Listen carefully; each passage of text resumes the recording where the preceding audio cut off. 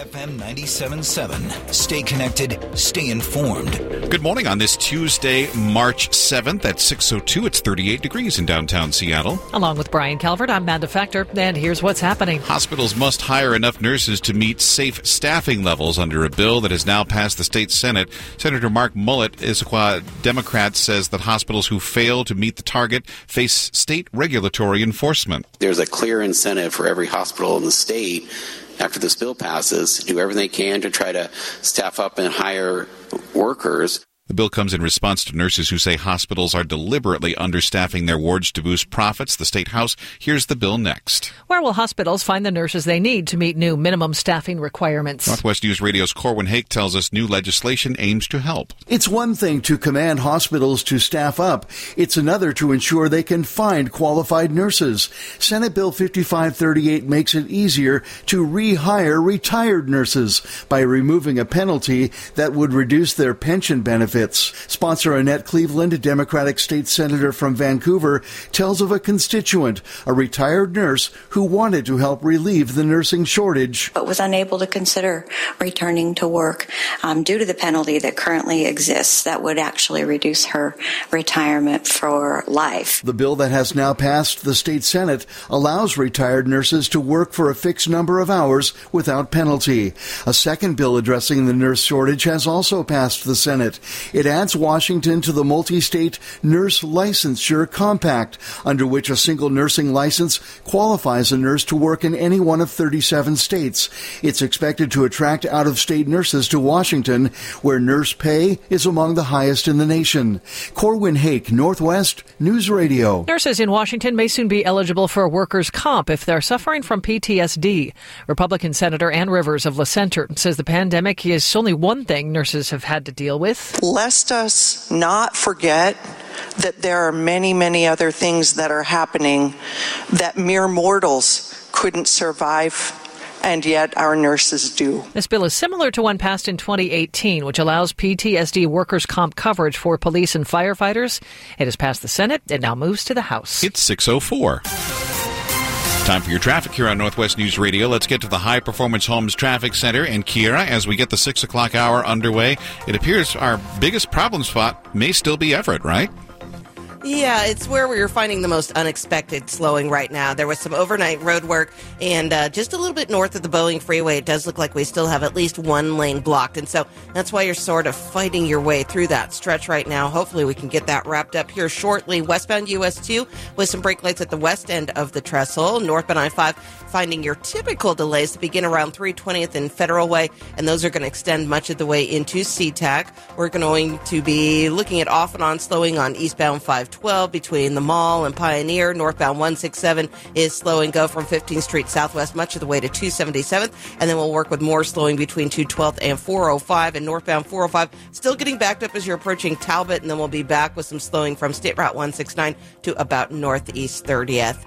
Our next Northwest traffic up, 6:14. Our report this time is sponsored by Beacon Plumbing, Heating, and Electrical. Call Beacon today and save $50 on all electrical work. Just call 1-800-FREAKIN and stop freaking. Call Beacon. Let's get to your forecast now, sponsored by Northwest Crawl Space Services. Here's KOMO 4's Kristen Clark. Just can't shake the showers today, but we will see our fair share of sunshine as well. And that strong March sun sure feels warm on the face, despite daytime temperatures holding the 40s, which is slightly cooler than normal for early March standards. Now tonight, as low temperatures dip into the low 30s, could wake up to a few flurries in South Sound and icy spots on our area roads. Still can't rule out the chance of a passing shower even tomorrow, but it is Thursday into Friday that we track a slightly stronger storm that brings in more of a widespread rain by the end of the week on Friday. And the KOMO 4 Weather Center meteorologist Kristen Clark. Right now in Bremerton, it is 34 degrees. In Everett, cloudy skies, 37. Puyallup, showers and 38. Tacoma checking in with 37 this hour. And in downtown Seattle, it's 38 degrees. It's now 6:06. The pressure is mounting for the Bellevue School District to provide answers to a long list of financial questions directly from the district's board of directors. KOMO 4's Denise Whitaker has more from Monday's meeting. What is the actual deficit? How much time do we have to deal with it? I need to know what the big picture is. How does that plan fit together? How will these decisions impact our ability to make the next level of decisions. The public had the chance to listen in on this meeting, as I did, and a few of them afterward told me they were shocked that the board members didn't already have all of that financial information, along with the criteria used to choose Wilburton, Eastgate, and Ardmore as the schools slated for closure. Some of the board members also asked the very question some parents have been repeatedly asking. We asked a demographer, a second demographer, have we gotten the answer to the second demographer? If not, why not? The answer to that question is expected to come out with all of the others by Wednesday afternoon before the board's next meeting. Denise Whitaker, KOMO News. A search is underway for a new superintendent for the Lakewood School District. Eric Heitz reports Scott Peacock is leaving after 4 years on the job. He informed the school board and staff in late January that he'll leave at the end of the current school year. Scott Peacock told the Everett Herald he's not retiring, but admits he's uncertain of his next professional move. He joined the Lakewood School District on July 1st, 2019, after nearly 25 years with the Snohomish School District. The board is looking to hire a successor by the end of April. Eric Heintz, Northwest News Radio. A community is now in mourning after high schooler and Rainier native Jesse Ooch was killed in a car crash.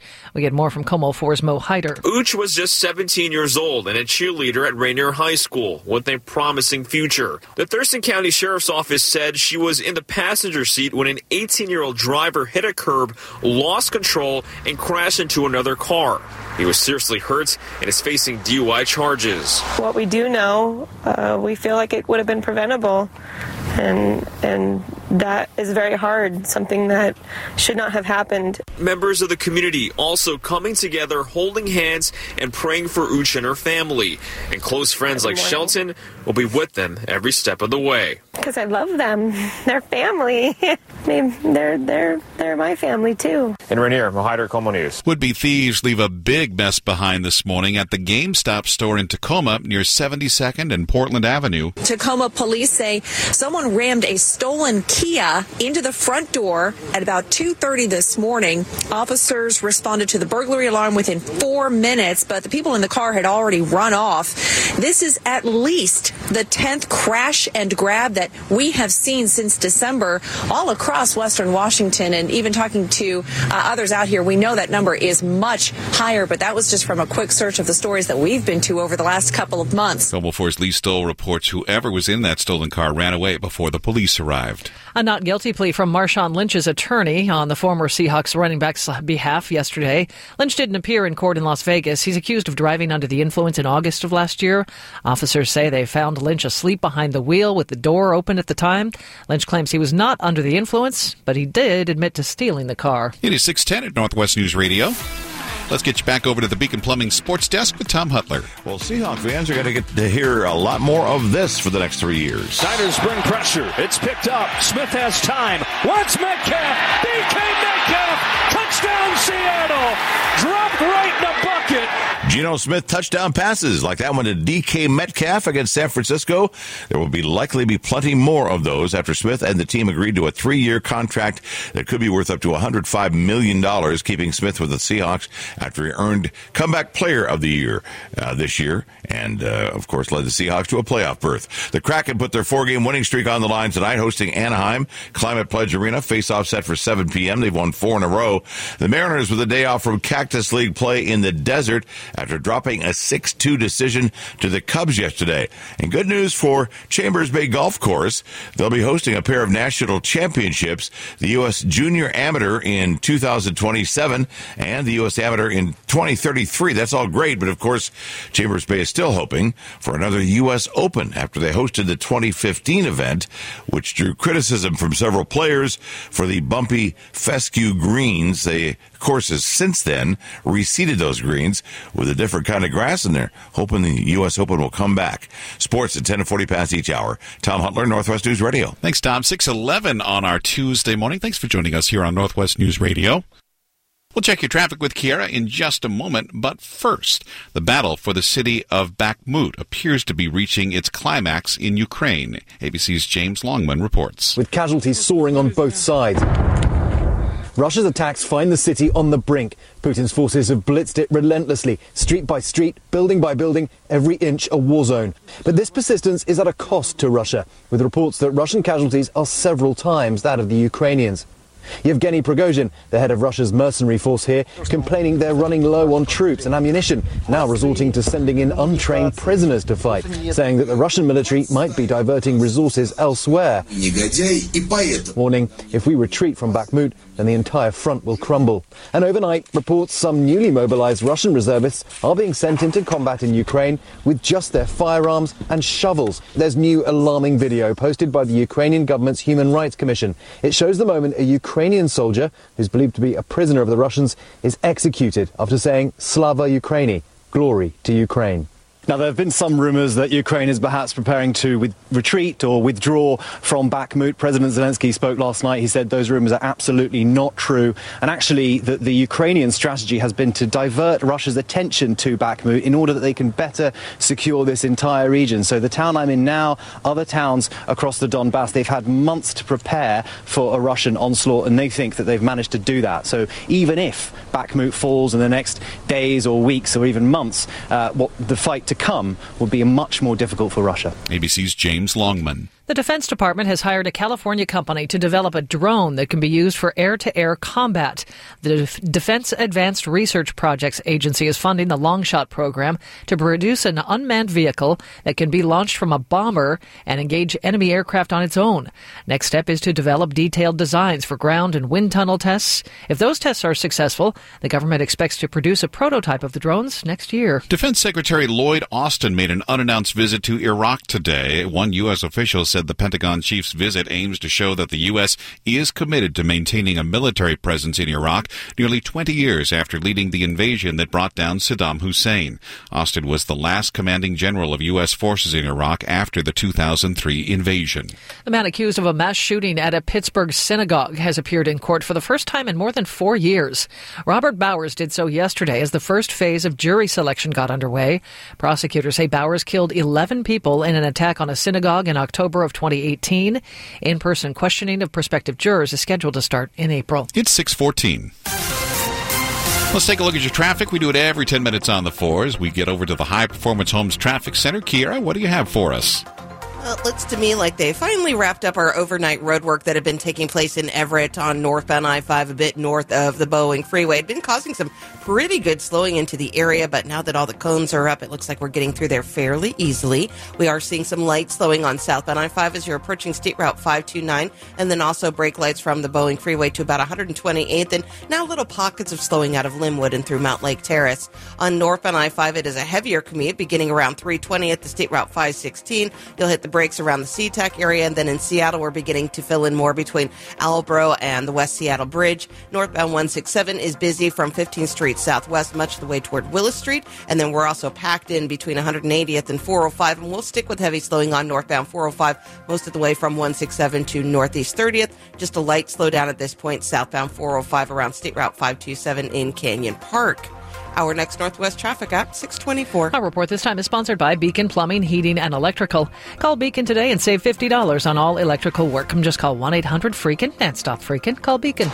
Your forecast, sponsored by Northwest Crawl Space Services, does call for a chance of showers early on, then partly sunny skies later on today.